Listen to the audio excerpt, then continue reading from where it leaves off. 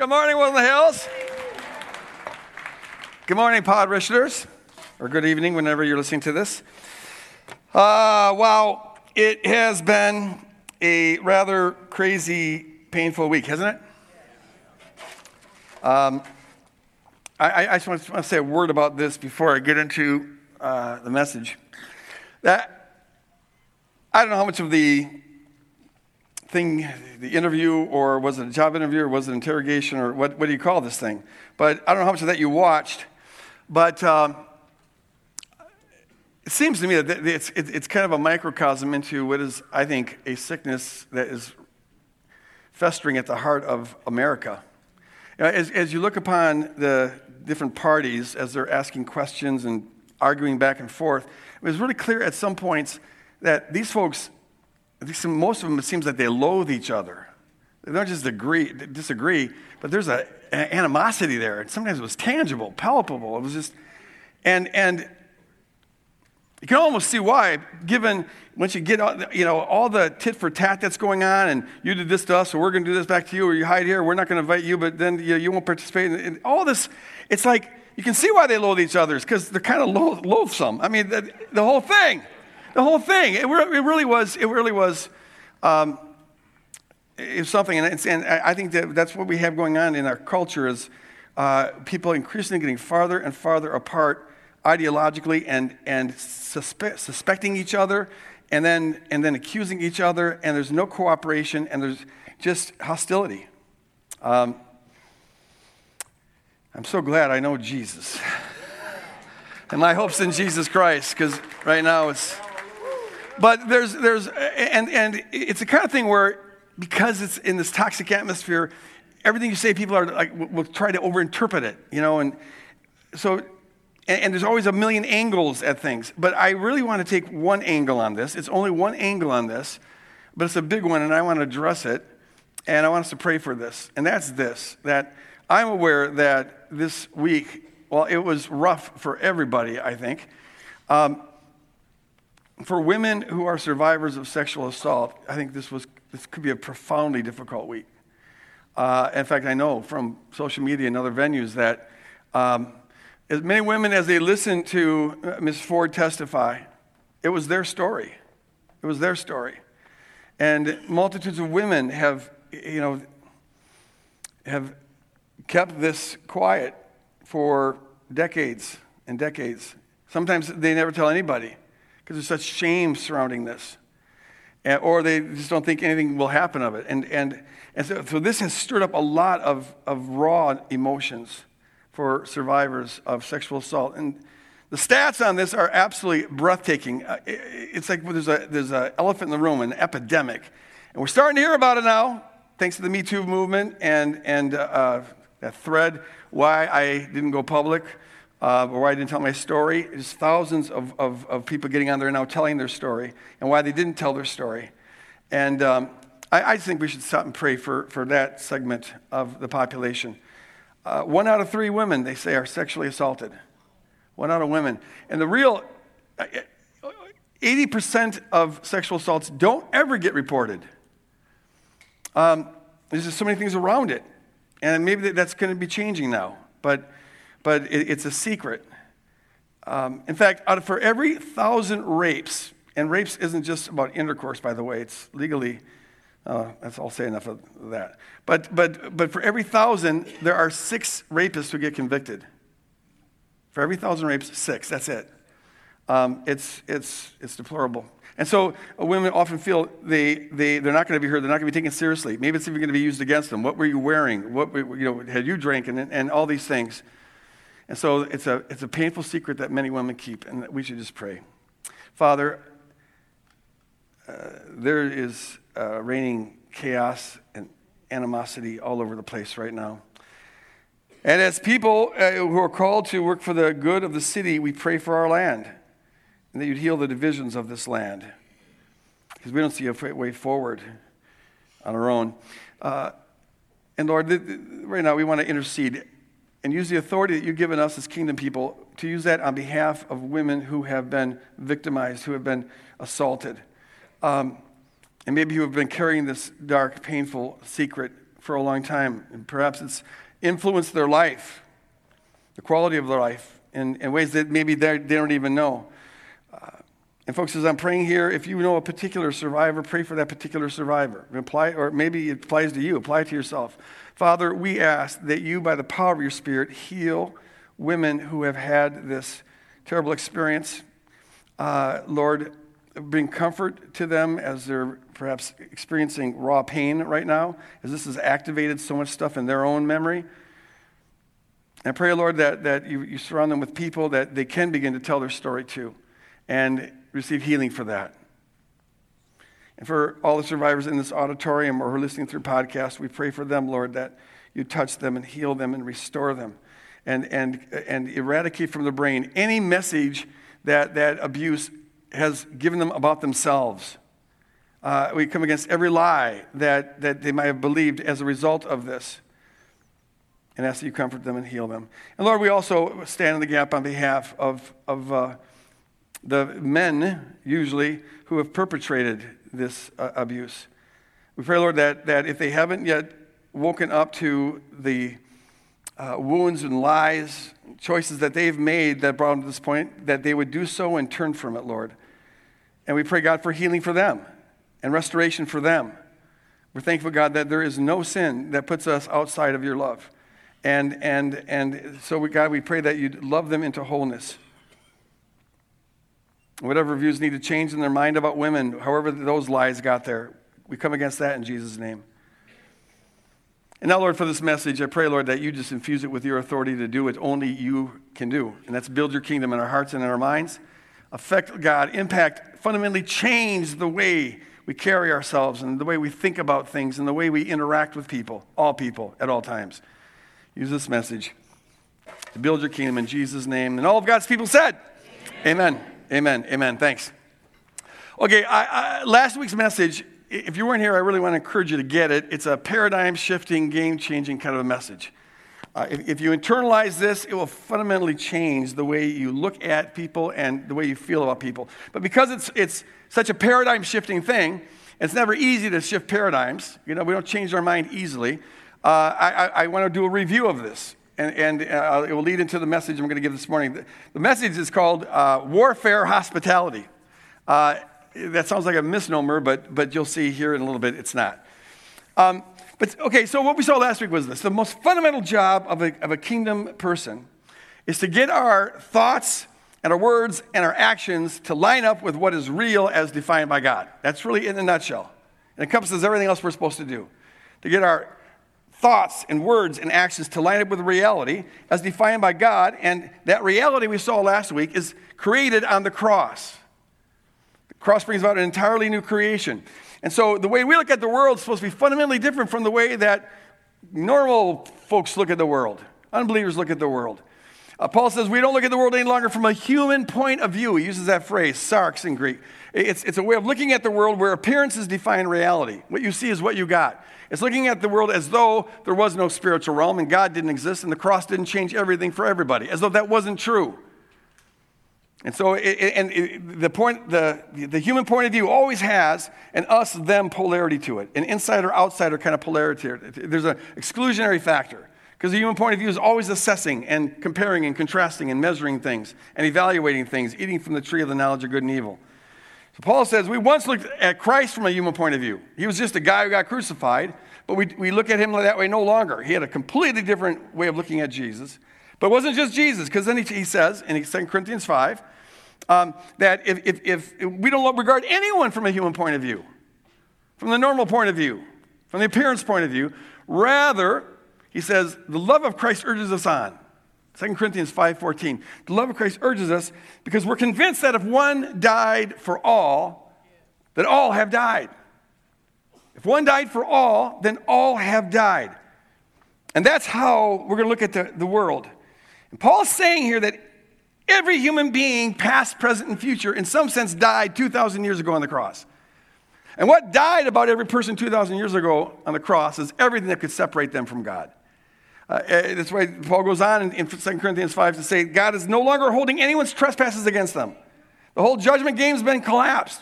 That's why he says that in Colossians 2, that when Jesus was nailed to the cross, all our sin, everything that the enemy had on us, everything that could indict us, condemn us, accuse us, and shame us, it was nailed to the cross as well and abolished and destroyed and obliterated. It's no longer there. It's like God canceled our debt by canceling the whole economy. You're not allowed to have debts anymore. Money has no value. So also we just took sin off the table. That's no longer the issue. And if one died, then all have died.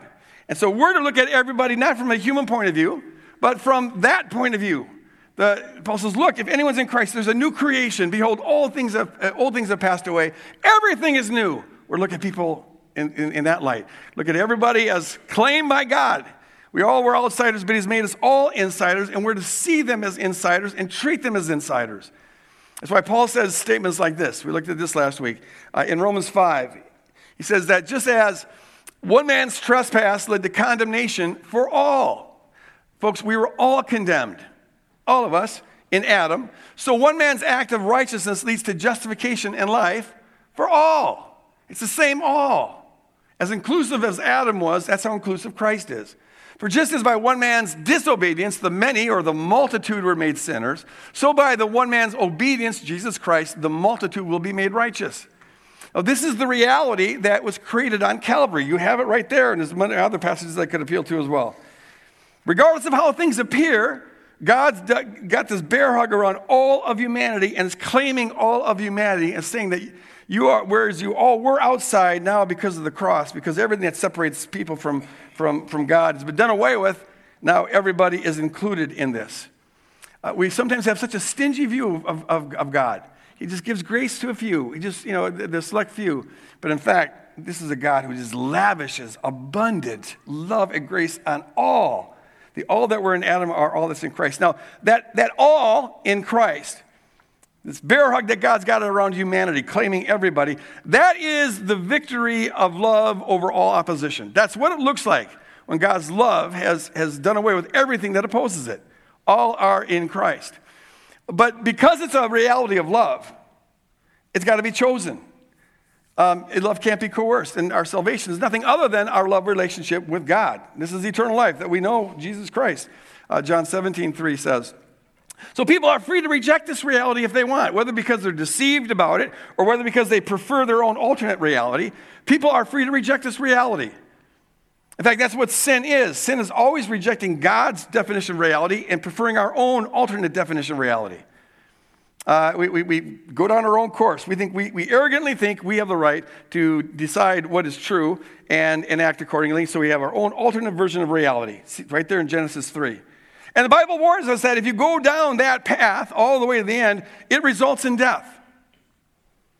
To have your own alternate reality and not submit to God's beautiful new reality created in Christ Jesus, that leads to death. It's not that God will kill you if you go down that road. It's that the road leads to death. It's like in Genesis 2, when the Lord spoke to Adam, he said, "Oh, Adam, here's what's real. If you eat of that tree, you're going to die."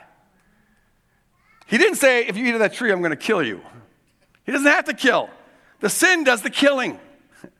The alternate reality does the killing. You try to live in your own alternate reality in the physical realm, and you'll get yourself killed pretty quickly.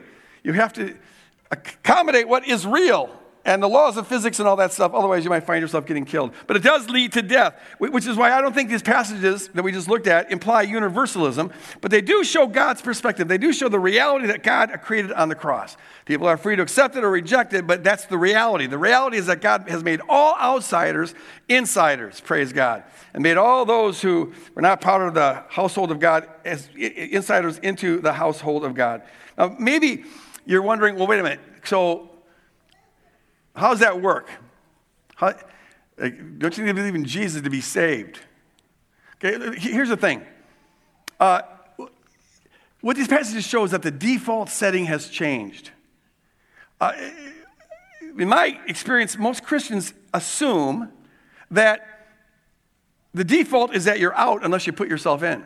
The default is that everybody is a damned sinner going to hell unless they do something to make themselves insiders, which is believe in Jesus.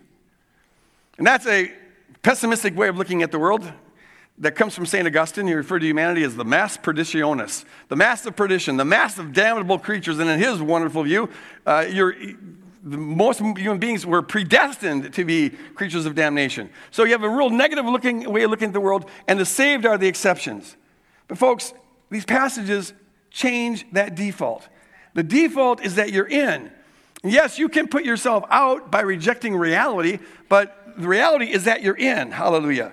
God is, Ali Infri put this bear hug of love around everybody on the cross and taking care of the sin question for everybody on the cross. But you can put yourself out if you want. Now, maybe you're wondering, well, wait a minute, if a non-believer dies, how can they be saved? Everyone's saved through Jesus.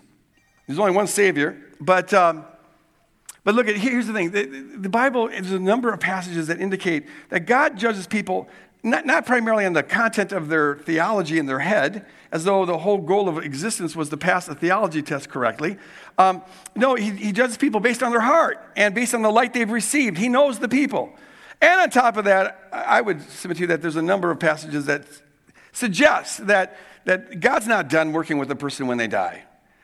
He tells us as much of the story as we need to know, but there's some indications that he continues this work after we die. If you're interested in finding out about that, I did a sermon on this called Between Death and Resurrection last April, and I talk about it more deeply there. But let God work out the details. Our job description, ladies and gentlemen, is to know what reality is and to get our thinking and to get our actions to line up with that reality. And what reality is that God has made all outsiders insiders.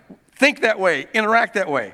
What's real is that God's not holding anyone's sin against them, that all has been forgiven and all has been cleansed. What's real is that God has shared his abundance of grace with every human being on this planet. And therefore, we're to see them in that light, not judge them according to the human point of view, according to appearances. Who gives a rip how things appear? What's important is what's real. And what's real is Jesus, his death on the cross, and how it includes all human beings. And see, folks, if we're doing that, if we're treating all outsiders as insiders because what's real is that they are insiders, God says so, well, then we'll be practicing outrageous hospitality. That's just what hospitality is, treating the stranger as your own, making them feel welcome as though they belong. So hospitality in the kingdom isn't something we do on occasion. Today I'm going to be hospitable. No, if our fundamental way of looking at the world towards everybody all the time is supposed to be in accordance with the reality that's all-inclusive and everybody's an insider, then that means treating everybody as an insider is a fundamental aspect of just what it is to be a kingdom person. I might say it like this. Kingdom hospitality is simply what it looks like when God's people are living accurately and see accurately. If you see accurately and live accurately in accordance with the new creation that's come about in Christ Jesus, you will be an outrageously hospitable person. There you go. It's not always easy. As you know, and especially if you've been trying this, I mean, we all have those boogers in our life who can drive us crazy, and they can be mean, and they maybe hurt you or hurt your loved one, and people that in the flesh you would feel totally justified hating, right?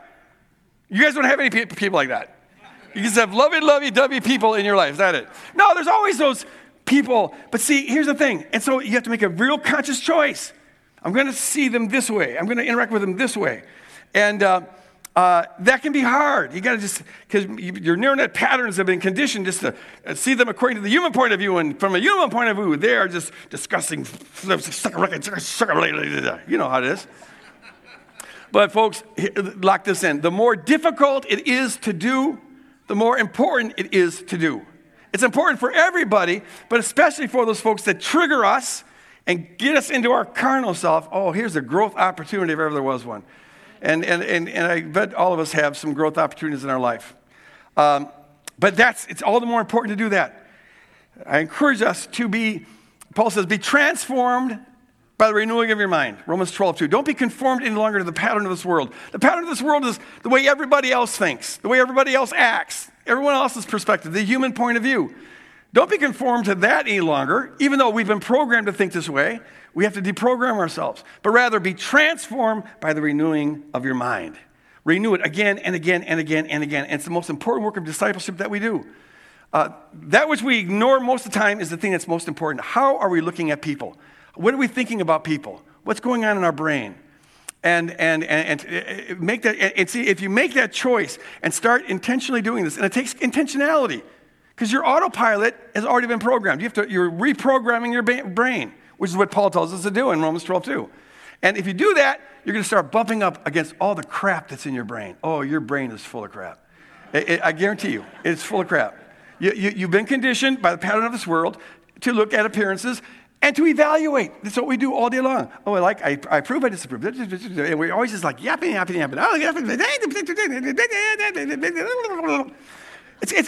nonstop.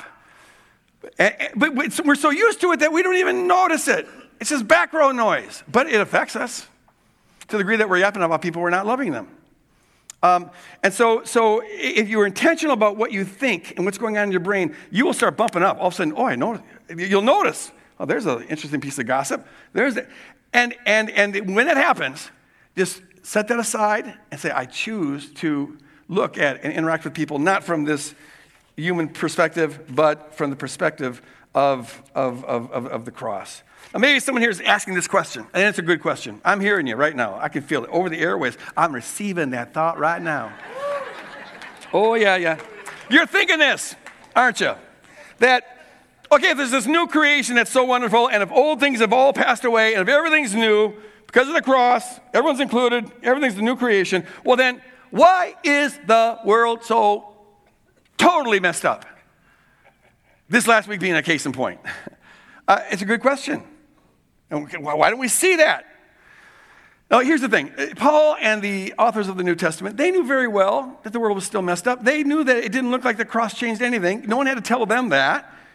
I mean, these people suffered persecution, ostracization, and ultimately they were martyred for their faith, so they knew very well that we still live in a fallen world. And yet they make these statements, and they're all over the place in the New Testament, about how we are in a new creation, and the old is past, and everything's new, and we're seated with Christ in heavenly places.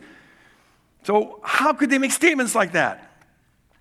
And this brings us to what is known as the famous already not yet paradox of the New Testament. The already not yet paradox of the New Testament. It's a funky thing going on here, but it's fascinating. Now, I have in the past, whenever I talk about the already not yet paradox of the New Testament, which I do about once a year or so, but whenever I do that, I usually use a very clever analogy that I've gotten from quantum physics involving muon particles. And the 8 people that understood it thought it was very clever.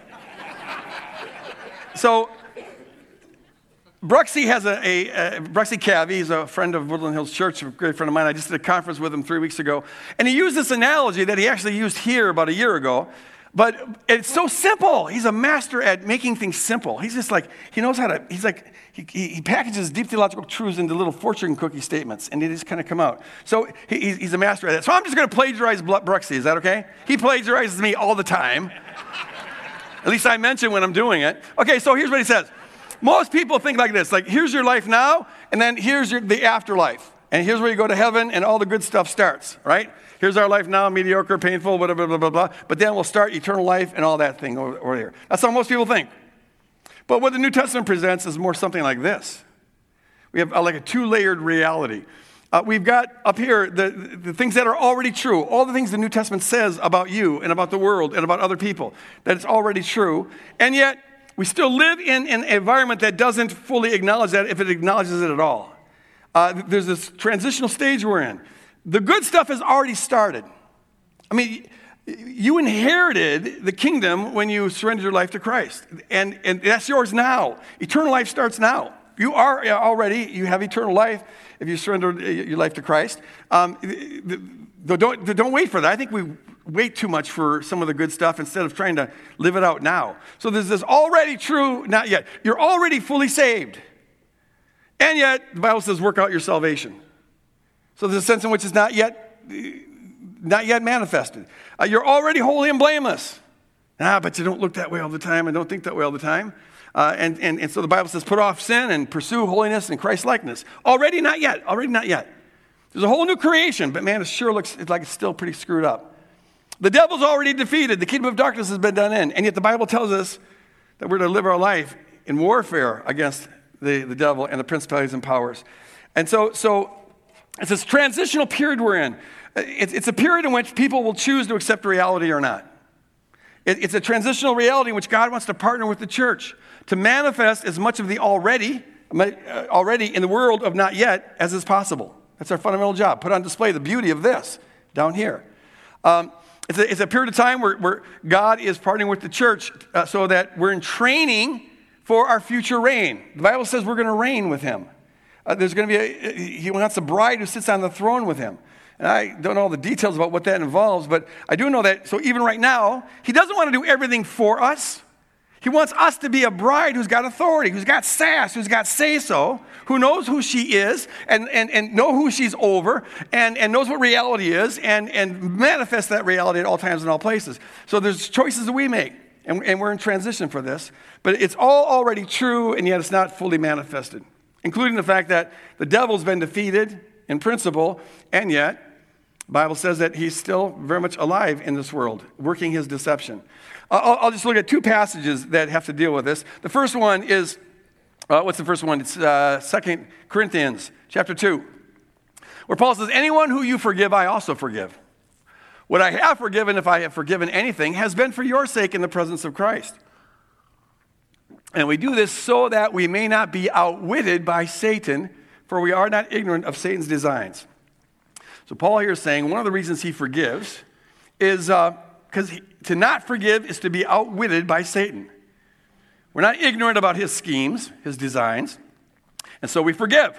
So we're supposed to know that one of his designs is to get us to not forgive, because he's a thief who comes only to kill, steal, and destroy.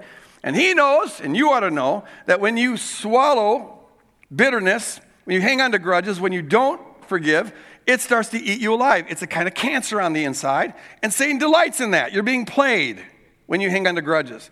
And he deceives you into thinking that, oh, you're really showing them, you're making them pay, but in fact, you're picking up the whole tab for the whole thing. And so be wise, don't be outwitted. Now, the statement presupposes that Satan is an intelligent agent who's got schemes. He's a roaring lion who's got schemes and plans. And they're against us, and they're against all relationships. Satan hates relationships. Because to the degree that a relationship is loving and authentic, it reflects the image of God, and Satan deplores that.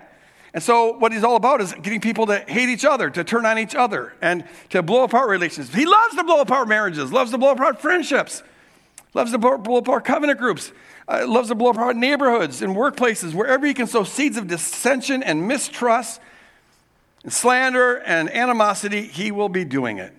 As far as I can see, he's doing a lot of it in our White House these days, in our Congress, in our Senate, our government. It's just sowing all sorts of seeds of dissension. He's the ultimate divider. And so we're supposed to know that, and that should affect how we live. Don't be outwitted. There's a scheming agent out there. Another passage that is so brilliant on this is Ephesians chapter 6, where Paul says this, our struggle is not against enemies of blood and flesh, but against the rulers and against authorities, against cosmic powers of this present darkness, against the spiritual forces of evil in the heavenly places. Our struggle is not against flesh and blood. Our struggle is never against humans. Everyone say that. Our struggle is never against humans. Let's say it now with conviction. Our struggle is never against humans. Never. Never. It's always against the powers. Now, you ask the question, why would Paul preface this by saying our struggle is not against flesh and blood, but rather it's against the principalities and powers? Why didn't you just dive in and say, hey, we struggle against principalities and powers? And I think the reason is because these are two sides of the same coin. Now, follow me on that. Follow me on this. See, here's the thing. We're either resisting the powers that are always trying to divide us, or we're being played by the powers that are always trying to divide us. And so if we're resisting the powers, it means we're committing to aligning our thought and our life with the reality that all have been included in Christ. And so we see everybody as included, and we treat everybody as included. And that means you don't have any enemies. They may think you're an enemy, but you're seeing them as an insider, regardless of how things appear. Because that's what's true as revealed and created by the cross. So you're either resisting the powers, in which case you're seeing them as they really are, and welcoming them as humans. And so that's pushing back on the powers. The way you do warfare against the powers is to refuse to ever not love anyone for any reason whatsoever. Just refuse that. And now you're waging war against the powers. But if you're not doing that, if you really think that other person there, that flesh and blood person is your enemy, well, then you're being played by the powers. Played by them. They're manipulating you. They're influencing you to think that other person is the enemy, because if you think they're the enemy, then you're not going to be thinking that the powers are the enemy, which is what allows you to get played by the enemy. And I don't know about you, but I hate to get played. So what it means is this. Your decision to either see a person as they really are, included in Christ, or to see things from a human point of view, and therefore maybe judge them to be an enemy, or at least someone inferior to you, or whatever, that decision doesn't take place in a vacuum. And it is a decision. You have to be intentional at changing your mind about people. It won't change itself. God has empowered you, spirit being, to have authority over this organic computer. It's your job to program it. Be transformed by the renewing of your mind. But that decision doesn't take place in a vacuum. It's not just you and your little tiny brain making a decision that only affects you. This takes place in a context of a cosmic battle. And in fact, your decision is part of that battle. Every decision. You either are furthering the kingdom a little bit by seeing people in a kingdom way, or you're going to further the agenda of the kingdom of darkness by seeing them in a kingdom of darkness kind of way. And I find it very helpful to frame that, to frame this in this way, in the context of a cosmic battle. Because I hate to get played. And it gives me extra fuel in battling this to see it as me being played. I hate manipulation. Who here likes manipulation? All right. It's one of my top pet peeves. It has been my whole life. I've been paranoid about manipulation since I was a kid. I mean, whenever everyone's agreeing with something, I always was wondering, are we being brainwashed here? Like in first grade, I'm thinking that. What's wrong with me? But I just hate any kind of manipulation. Like there was a conference I did a number of years ago. And it was right when my book, God at War, came out on spiritual warfare. And this one well-known charismatic leader, teacher guy, he liked the book a lot. And so he wanted to team up with me. And so I would do the teachings during the day on spiritual warfare stuff, kind of give it legitimacy. And then he would practice it at night. And there were some things that were outside of my comfort zone in this meeting. But on the whole, you learn to let things slide. And God uses a lot of different means and whatever. So I was already a little bit uncomfortable, but it was working. But then he had this thing where at the end of a service, he called up all the pastors up to the front of the auditorium for him to pray over us. And so I was the pastor, so I went up there. And I'm on the far left end of the line, and thankfully he started on the far right end of the line. So he starts praying for people, these pastors, and within 20, 30 seconds, the first pastor falls down. Just kind of does a little jolt and falls down. Then he goes to the second one falls down. Third, fourth, fifth, sixth, seventh, eighth. They're all falling down like dominoes. And it gets about 10 away from me, and I'm all of a sudden feeling this tremendous social pressure on me. It was like every eye in the auditorium is going to be looking at me, and I better fall down. Here's the thing. I've never experienced this falling down thing, but I know people who have, and it can be legit. I mean, I've seen people get freed from stuff where the power of God comes on them, and for whatever reason, they just sort of fall over. And there's some biblical precedent for that, where the glory of God comes down and everyone gets prostrate on the floor.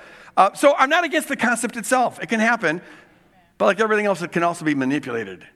And I hate when it's manipulated. And I was feeling manipulated in this time. Now, I could be wrong. Maybe all of those were genuine. Maybe this is just my little paranoid anti-manipulation brain going on, and that if I would have just stayed in line, I would have got zapped and unconscious and would have woken up and been holier or something. I don't know. But it felt so manipulative, and my motivation for staying in line and falling over would have been that I'm letting myself get manipulated, and I hate to do that, so I quietly stepped out of line. It's like, don't notice me, Greg the meek and lowly, which is pretty hard to do when you're in the front of the auditorium and everyone's looking at you. I have to go potty. Sorry. I should have made up an excuse. I didn't. I just got out and I stood off of the line, which didn't endear me to the person who was doing this praying because everyone saw me do that. And it looked like a big diss, and so I got disinvited to all future conferences with this guy. And I don't mean to brag, but I am good at that. I happen to be. If you need advice on how to get disinvited to places, I'm the guy to go to. It's a gift. I can't help it. So, folks, our situation is kind of like this. Now, I'm going to talk from an earthly point of view, from a natural point of view for a second to draw an analogy to the kingdom of God. All right? But here's the situation I think we are in as a planet. It's a little like this. We've got 17 different intelligence agencies working in the U.S., FBI, CIA, and all those guys. And all of them agree that Russia was very involved in our election in 2016. They meddled. At a lot of different levels and a lot of different ways. But one of the most sinister things they did and are still doing, I'm told, is that they look for fault lines in the culture of America, and they're doing this with other countries as well, places of tension or division, and they salt it. And they salt it with fake news, bombarding it with all sorts of stories that are specifically designed and cleverly masked to inflame hatred of Americans towards other Americans. Find the fault lines and exploit them. I've read that it's an intentional strategy on their part, that they know they can't compete with us in the military anymore since the Soviet Union collapsed. Their military is now 1/4 what ours is. Why we need 4 times what they've got, I don't know, but they know they can't beat us militarily. So they're looking at other ways of bringing a country down. And here's an idea. Let's help it implode from the inside. It's divide and conquer. Take the tensions and all the arguments and disagreements that are already there, and along racial lines, along political lines, and let's just salt them. Let's just saturate those areas with this fake news so everybody hates everybody. And it's impossible to detect the degree to which they influence the election by these means, but just judging from this last week, it seems to me they've done a darn good job with that inflaming hatred towards one another. All over the place. People are just they hear these stories, they're masked very, very well. They got these bots that spread them all over the place at lightning speed, and it's working ingeniously. Now, the only way I could see that we could avoid this, other than learning how to stop them from doing that, but the only way that this could possibly actually work in our favor would be if Americans woke up to the fact that we're being played and decided we don't want it anymore, and that we'd rather not be played. Our hatred of being played is greater than our hatred for the person that they're playing us to hate. And so if we would just say, hey, look, we're both victims here. We're both being played. My hatred for you is in part because they're making me hate you, and that makes me very angry. I'm not going to take it anymore. So you come together, and now you stand against a common enemy. I mean, it would be possible that we could unite. I'm talking from an earthly point of view here, natural point of view. Unite, that having a common enemy would unite us. That would actually be bigger than our differences. Now, I'm not terribly optimistic about this, but I'm not optimistic about anything in the world except for Jesus Christ, so take that for what it's worth. But that'd be the only way to fight this. See, but by the same means, this is what's going on here.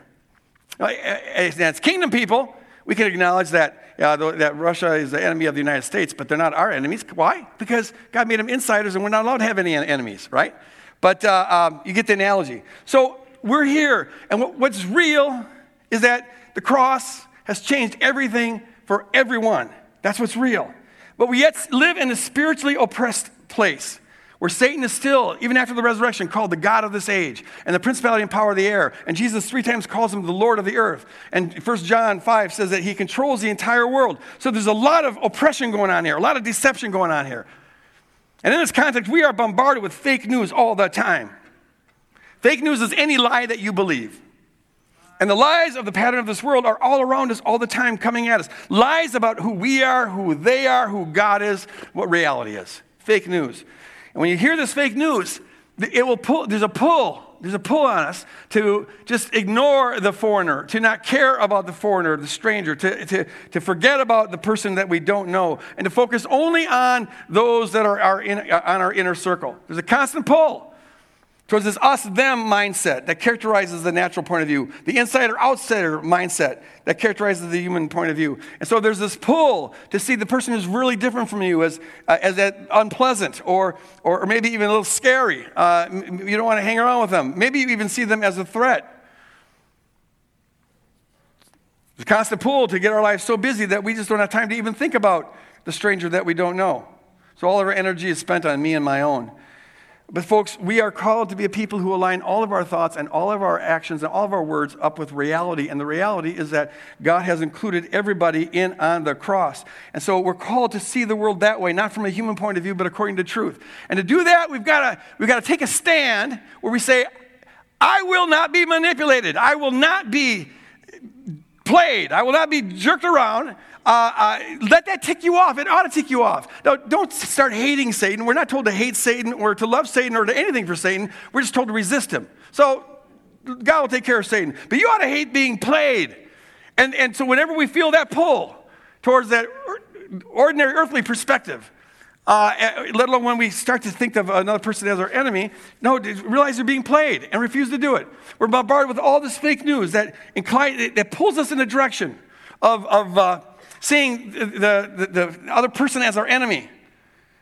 And they'll try to get us to think that, the Russians, they are your enemy. That's right, the Russians, they're the enemy. Or the Muslims are the enemy. Or those loathsome Republicans are the enemies. Or those despicable Democrats, they're the enemies. Or the socialists, or the communists, or the party of one maybe. They're the enemies. Or maybe it's your neighbor, or maybe it's your boss, or your mother-in-law, or your child. I mean, under the influence of the powers, any person we get really mad at becomes an enemy. If we're letting ourselves get played. But see, we're to see everything in the light of the cross, in the light of the new creation, in the light of this good news. And so we've got to plant our feet in the ground and say, I will not buy this fake news because I'm embracing God's all-inclusive good news. Hallelujah. And I'm going to see the world according to that. And we will not be played. We're no one's sucker. Don't be the enemy's sucker. And so when we feel that pull, you just remind yourself what is true, what God has done on the cross, and see everyone in that direction. Under the bombardment of all the fake news about who you are and who God is and who the other person is, we're pulled in the direction of seeing people from that natural point of view that just judges things on appearances. And then has an endless running commentary based on what we find in those appearances. There's a pull like that.